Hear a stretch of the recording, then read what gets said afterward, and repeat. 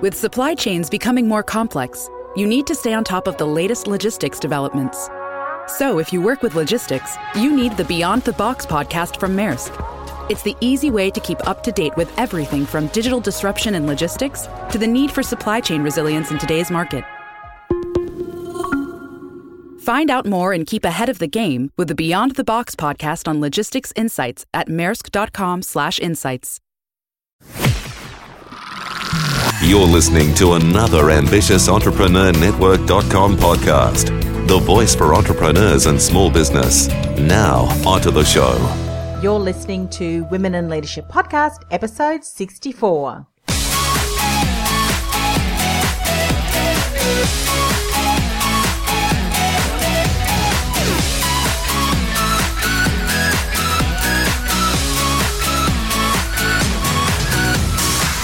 Hi, I'm your host, Anne-Marie Cross, brand and communication strategist, also known as the Podcasting Queen. Welcome to another episode of Women in Leadership Podcast, the podcast that empowers you to reach your full potential. As a leader, whether it be in your own business or in a corporate environment, do you truly value your worth and your expertise, or do you tend to second guess yourself and therefore you search endlessly for more information and evidence to shore up your beliefs? Now, be honest, I'm sure we can all relate to that at one time or another. Joining me on today's show is Dana Rubin.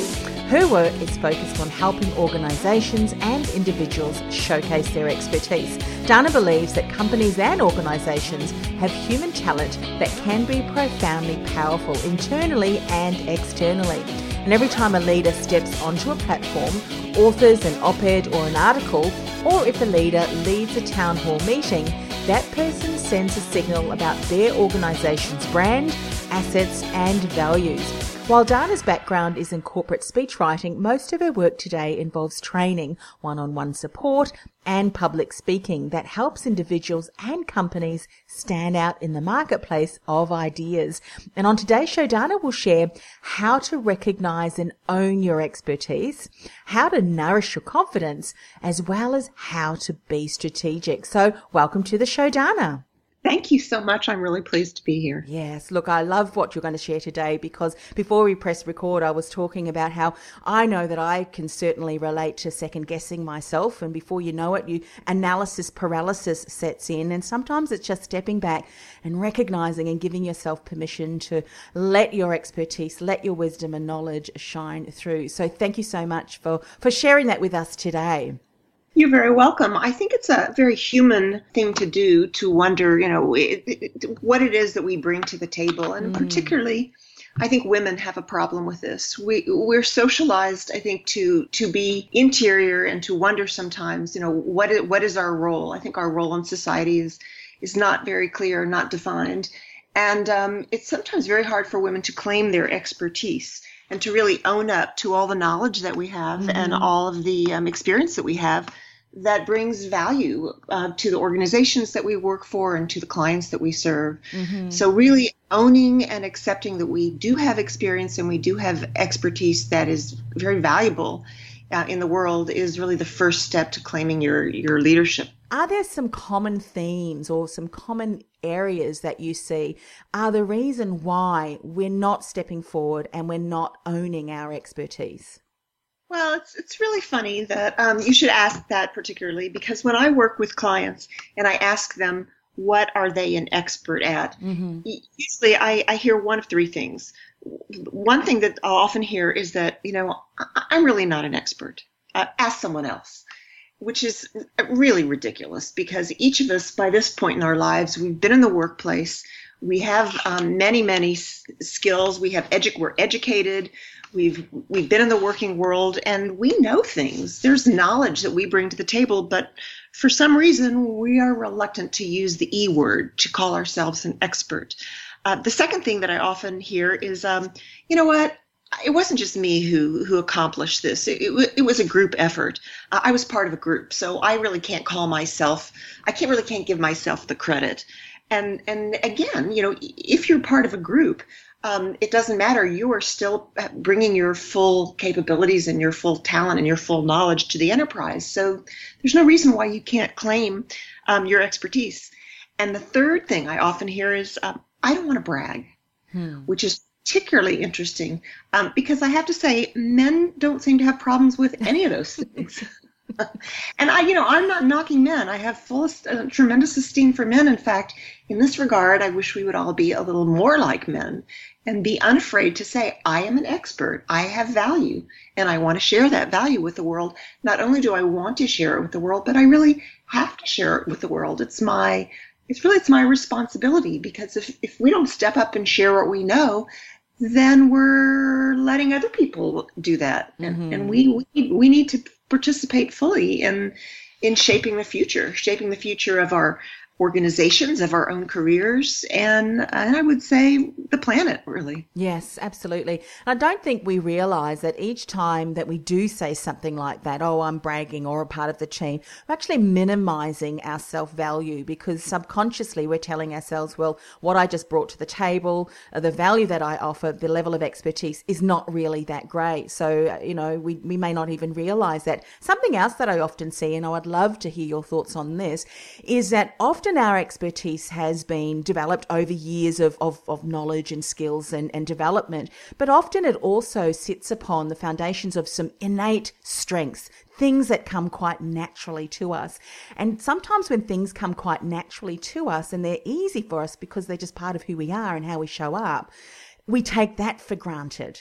And I see that happen a lot. Oh, anyone can do that. When in actual fact, no, not anyone can do that at all. It's something that you bring quite uniquely to the table. Do you find that too? Because things come quite easily, we disregard it. We don't see it as a real skill, as a real value offer to our clients or to our company. Yeah, I'm glad you mentioned that. It's a really interesting idea. I think of it a little bit differently. I tend to think that nothing really comes all that easily, if we're really honest with ourselves. I mean, for example, I've been a writer since I was a child, but writing is still hard. I mean, it is easier than doing higher math for me, or it's easier than, I don't know, many of the things I can think of, but, it is still a labor. And the more advanced I get in my life, the older I get, the more advanced I get, the higher my standards are. And I think that's true of so many things in life. Like, ask someone who goes on the stage, an actor, it's easy for you. Well, no, it's not easy for that person. It's actually quite hard. It's hard to achieve mastery and hard to maintain a level of mastery.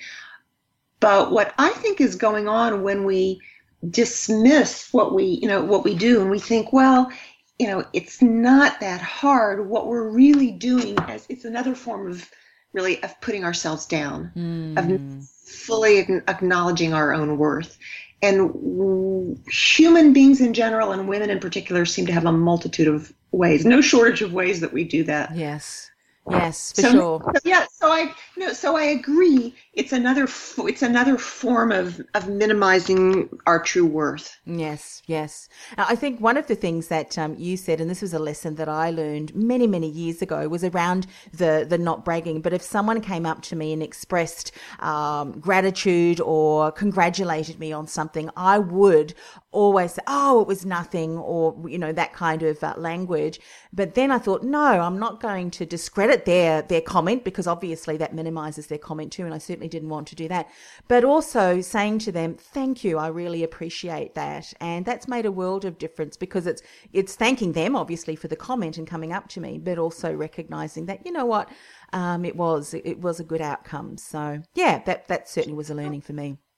Yeah, it's really interesting that you mentioned this, because the psychology of the way that we relate as women is very complicated. And I mean, how many times has someone come up to you and complimented you on something that you're wearing, or the way that you look, or some item you have, and the first thing that pops out of your mouth is, oh, I bought this on sale, or I just picked this up, or gosh, it's wrinkled, don't tell anybody, but I have a spot, which is kind of ridiculous. Yes.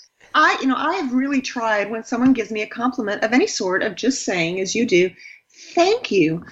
But I think it pays to acknowledge that one of the reasons we do that is because we are affiliative.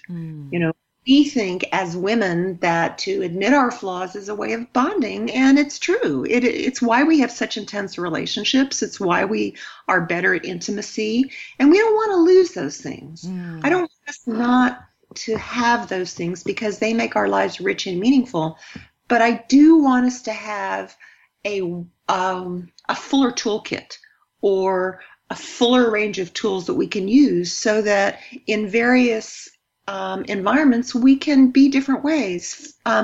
For example, you don't talk to a child, you wouldn't talk to a 6-year-old child the way you would talk to your boss in your organization, right? Or you wouldn't talk to your girlfriend the same way you might talk to somebody that you were pitching a product to or somebody that you wanted to invest in your business. So it's very important that we have a strategic understanding of our audience, of who we're talking to and what our intent is, to be very intentional about our communications. So that there's sometimes when we want to be affiliative and we can be more humble and admit our flaws, and there are other times when we have to, tuck that away and put on a different face. And that really segues beautifully into around the area of confidence. So what are some things we need to know around how to nourish our confidence? Confidence is so important, and for some reason women just have a hard time with it. It's really the foundation on which everything else is built. And I particularly work in the area of thought leadership. So I help women claim all my clients, but particularly I have a focus on helping women clients claim their expertise and understand fully their expertise and their value, and then put that out into the world, put themselves out into the world as leaders. And without confidence, you can't do that. Without confidence, you can't see what your worth is, and you can't step forward. Because stepping forward as a thought leader is a very visible role, and it's a very exposed role, and it's a vulnerable role. And in order to play that role successfully, you really have to be confident. What would you say then to someone who would love to be more visible, to be more out there, specifically in the area that she feels called to be more of a thought leader, but is afraid of the feedback? Because here in Australia, and I don't know if you have heard this term in the US, but there's a term here in Australia called the tall poppy syndrome. And this is when someone does stand up, someone does share their thoughts, and yet other people kind of cut them down to bring them back to the same level at which they're playing, which is not very nice considering, that you may have a voice to share. So have you got that term in the US? And what would you say to someone who is fearful that she will get criticized or cut down, so to speak, if they're talking about the tall poppy syndrome? That's a very interesting thing to raise. I know the term because I lived in England for a long time. And in England, there are a lot of Australians, and the term is very popular there. And I always knew it was an Australian term, although I have not been to Australia. But it's also integral, in my view, it's also part of the British sensibility. Yes. British people in general, not in specific, in aggregate, I think experience this too, but it's not a particularly American characteristic. I think Americans are more comfortable with being individual, with the concept or the notion of individualism. Mm-hmm. Having said that, that is a big cultural generalization. Having said that, I really honestly believe that women, wherever we are around the world, have more in common than our cultural would dictate. And I think that American women have just as much problem or just as much challenge as Australian women or South African women or women around the globe do, claiming their expertise, because fundamentally our gender is more profound and more powerful than our national or our cultural affiliation. And here in my culture and among the women that I know, we suffer from the same challenges of standing up and stepping forward. But I will say that I think that this is changing. In recent years, I have seen our culture changing. Specifically, I think that some of the important factors have been Sheryl Sandberg stepping up with her book Lean In, and telling our culture, making it clear in our culture that it's important for women to step up. And I think there have been other factors too. And I have to say our political situation, regardless of what people think of our political leadership right now, I think Trump has been a real catalyst for women. Across the political spectrum, we see more women stepping up and wanting to be political leaders and wanting to share their leadership and their ideas. I think we are living right now in an intensely politicized climate. And I think that women understand that they have an important role to play, because if we don't step up, then other people are going to do it for us. And I really do see this happening with women across the political spectrum. So we're living in very dynamic times, and the opportunities are opening all the time and another thing that's happening too, I think, is the whole diversity movement, the whole identity politics movement and diversity movement. Very controversial, extremely controversial, and even very explosive in our society.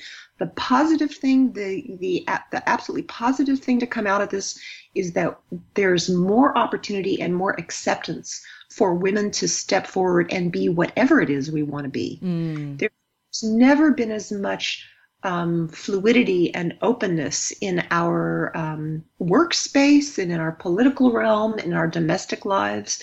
So it's a time of tremendous opportunity, and I'm full of optimism for the future and for what future generations of women, younger generations of women, can yes. claim for themselves and shape the workplace and shape society the way they want it to be. If you're thinking about some of the women that you have worked with and have supported who really have recognized the expertise that they have to offer and their value, and now are stepping out and stepping up and sharing their message around the area of thought leadership, what were some shifts that perhaps that they had to make, maybe some mindset shifts or even some practical things that they needed to do to enable themselves to then get out there and share that voice? I would say the most important thing is to, aside from confidence, you really have to master the confidence, or let's say you have to acknowledge the confidence issue. But moving on from that, I think the most important thing to do is to think in terms of strategy. Yes. Strategy means you're not just thinking tactically, like what is my next move, but you're thinking, what is my next move going to lead to the next move beyond that and the next move beyond that, like a chess player, right? Mm-hmm. So strategy means you look ahead at the longer term consequences. One of the tools that I use with my clients is a timeline tool. And it is exactly that. It's a timeline. And it moves chronologically through time, and it starts at the present, and it ends at, let's say, a year or a year and a half from now. And a year and a half, you take the timeline and you put down at the very end, let's say a year and a half from now, you say, these are the things I hope to achieve. I would like to be a recognized expert. I would like to build my business, let's say, to grow my business. I would like to have clients come to me rather than have me go chase after them. Mm-hmm. Or I would like the media to come to me and recognize my expertise and call me for quotes or call me to be on the news program. Whatever your goals are, and it can be all of those goals or it can just be a few of them, then you start to think about how can I build my own thought leadership, my own visibility to reach those goals. So the beginning would be something around the area of expertise and messaging. What is it that I want to claim my expertise in, and what are my key messages, right? You could call them talking points. Mm-hmm. And write it down, right? This goes at the beginning of the timeline. What are the 3 things I want to be known for? And what are the 3 messages I want to put out into the world, right? So that's the first step. And then you fill in all the rest of the space. What are the tools and the vehicles that are going to get me there? Are you going to write a blog? Are you going to start a podcast? Are you going to become a public speaker and look ahead and see where do you want to speak and start booking yourself into venues? These are all tools that will get you to the ultimate goal, but you need to be very intentional about them because each one of them requires specific tactics and specific steps that you must take. You can't do it haphazardly. But if you do it intentionally, each one builds on the one before and amplifies the one before, and you build momentum into the process. Yes, yes. I know for many women in business who are trying to then establish themselves as a thought leader in their industry, when they think of all of the things that they can do, it can become quite overwhelming. And I like the way that you said that one can amplify the next. And this is probably one of those questions that the answer is, well, how long is a piece of string? Do you find that when you're mapping out or supporting someone in then mapping out what they need to do, take the steps, that one aspect like a blog or speaking, just seems to give them, in terms of bolstering that thought leadership, one is better than the other? Or do you then work with someone to decide, well, what way of communicating is your preferred way? Is there a way to help people kind of decide, what should I be doing first? What's the first step? Well, it just depends. It depends on what your goals are, and it depends on what your natural preference is. I mean, in an ideal scenario, you would be doing all of them, but none of us have time to do all those, and none of us are good at all those. I would say I come from the written word because I'm a writer, but I do recognize that writing is very hard for a lot of people, and it takes a lot of time. And if you have the resources, you can hire someone to help you with your writing. That's very common. But the one thing that you cannot hire someone to do for you is to speak for you. You can't have someone step up at a stage. So I would say, ideally you're going to do all of these. But the one thing that I would really urge you or urge my clients or listeners to put their resources into is to develop their speaking presence. And there are many ways that you can do this, many ways that don't really cost a lot of money and are fun. And one of the ways that I always recommend to my clients is to join Toastmasters. I know you have that. I know there are many Toastmasters clubs all throughout Australia and all over the world. And Toastmasters International is a nonprofit organization that is committed to public speaking and leadership. And that you can go to Toastmasters meetings. I'm sure they'll have them at breakfast and lunchtime and dinner in the Sydney area and every other area where our listeners might be listening. But that's only one way. You could also you could hire a speaking coach, or you could just put yourself out there and speak to if you're just a beginner, you could speak to your religious organization. You could speak to a local Rotary Club. That's another international. I just spoke to a Rotary Club in my community last week. Yeah. So there's no shortage, a multitude of ways to put yourself out and hone your speaking skills. Always, always, always, I recommend people to get video. If at all possible, have someone with an iPhone or with a small, camera of some sort to videotape you so that you can watch it later. That is the best way I know to improve your public speaking skills. Yeah. Some of those things you can repurpose.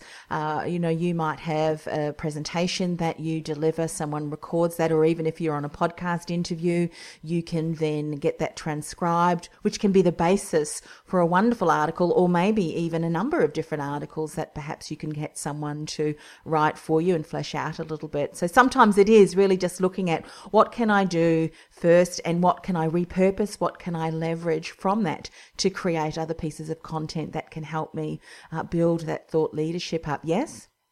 Absolutely. And you're really astute to point that out. And I should have been more explicit about that. That's the whole reason for the timeline, because when you have your core messages down, then you can see how you use those same core messages over and over and over again. And you write an article and then you turn that article into a speech. Yes. Or maybe use that in an interview that you're doing, or maybe you use it in a podcast, or there's no shortage of ways that you can use your content and repurpose your content. And you can, you're going to develop themes that belong to you and that you have competence and confidence speaking about or talking about or sharing. But you can amend them. You can make them more timely. One of the things I recommend to my clients is to develop their material into an op-ed or editorial, and then wait until something timely happens, until it becomes in the news, and then pitch it to editors. Yeah. In fact, I'm doing this myself. In fact, I'm working on an op-ed right now that I want to pitch in late August because it's timed It has to do with education. And I'm going to pitch it to national publications starting in August when the school children are headed back to school. Yes. So, I recommend to my clients that you don't wait until something timely happens in your field. If you want to be out there with your opinions, put them down, get your ideas down, get your arguments down, get all your statistics or whatever evidence, whatever form of evidence you have, and then find the right opportunity or wait for the right opportunity to use it. One of the things that I wanted to point out, just in case people have missed it, you have said key messages, and that then flows through no matter whether you are on a podcast, whether the media are interviewing you, whether you're writing articles or delivering a keynote or presentation. When you do that and that fine key message comes through, that is really what's going to pin that thought leadership on you, where you bring that unique aspect or element to the conversation. Because how many of us, or unfortunately some people, men and women, when they're speaking about so many different things around so many different topics, so many different areas, that doesn't really hone in, does it, to really being a thought leader in a certain area? Do you find that too, when it's sort of like the jack of all trades, master of none, almost, that saying? Yeah, of course. So here's the thing. By the time that we get to adulthood, we are good at many things. We're all good at many things. We might be very good at the ecology or the environment, and we're also good in sport, or we have we're crafters, or we're gardeners. But if you want to be a thought leader, you want to be a recognized expert, you have to choose. What is it that you want to be known for? Because it is exceedingly difficult for people to be known for more than one thing. Only when you're much more advanced in your professional life or your career can you really be known for more than one thing. Yes. So I always counsel my clients to focus on one thing, to figure out what is the one thing that they want to be known for, and then mine that more narrowly. And many people have problem with this because it feels like a restraint. Yes. Right? It feels like being boxed in or forced to make a choice that feels uncomfortable. And I recognize that feeling. Those are valid feelings. But really, you need to recognize that by narrowing and by focusing, you're actually sharpening your edge. Yes. If you choose too many things, you're going to dilute your identity. That's not helpful. No, not at all. Look, everything you've shared today is so valuable, and I'm sure people would love to know more. How can they get in contact with you, Dana? They can reach me through my website, which is visibilitylab.com. That's visibility with a Z, or do you say Z in Australia? Yeah, Z. Visibility. VIZIBILITY,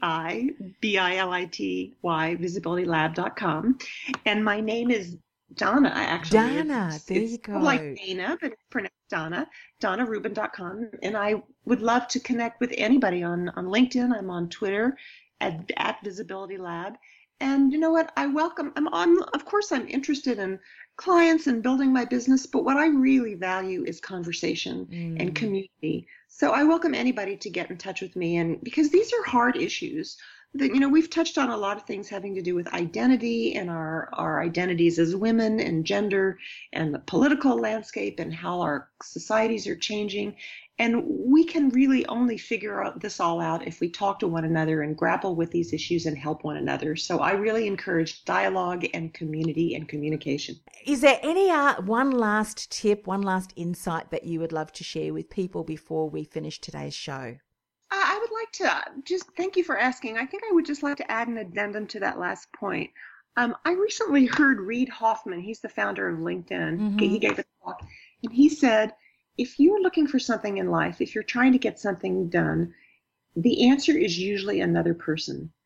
And I really do believe that's true. I really think that whether we're looking for another job or we're looking to acquire a skill or we're trying to shore up our identity in some way, there's another human being on the planet who can help you. And so I really do put a lot of effort into networking, but networking in a spirit of mutuality. Yes. I really believe that we are social beings and we need one another. And so I encourage everybody to to reach out to one another and form community, and in a spirit of generosity, be mutually helpful. I love that. One of my mentors, his business motto and for his entire business is "We're better together." And I think that is so true. Well, thank you so much for coming on the show and sharing your thought leadership around this area. I thank you. Well, that brings us to the end of another show, and please do reach out, share your comments, and let's just bring a community where we are sharing and supporting one another. If this is the very first time you are listening to today's show, thank you so much. It really has been an honour. Do hope you come back. Every week we have another amazing guest who shares their expertise. And if you haven't already subscribed to the iTunes channel, go ahead and do that. We're also available on Android, the various apps. That means every time we do release a new show, you won't miss out. You'll be the first to hear about that. So certainly do that. And have a great week. Hope to see you again next week. See you later, Dana.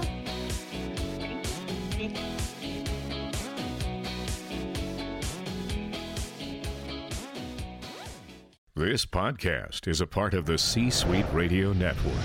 For more top business podcasts, visit c-suiteradio.com.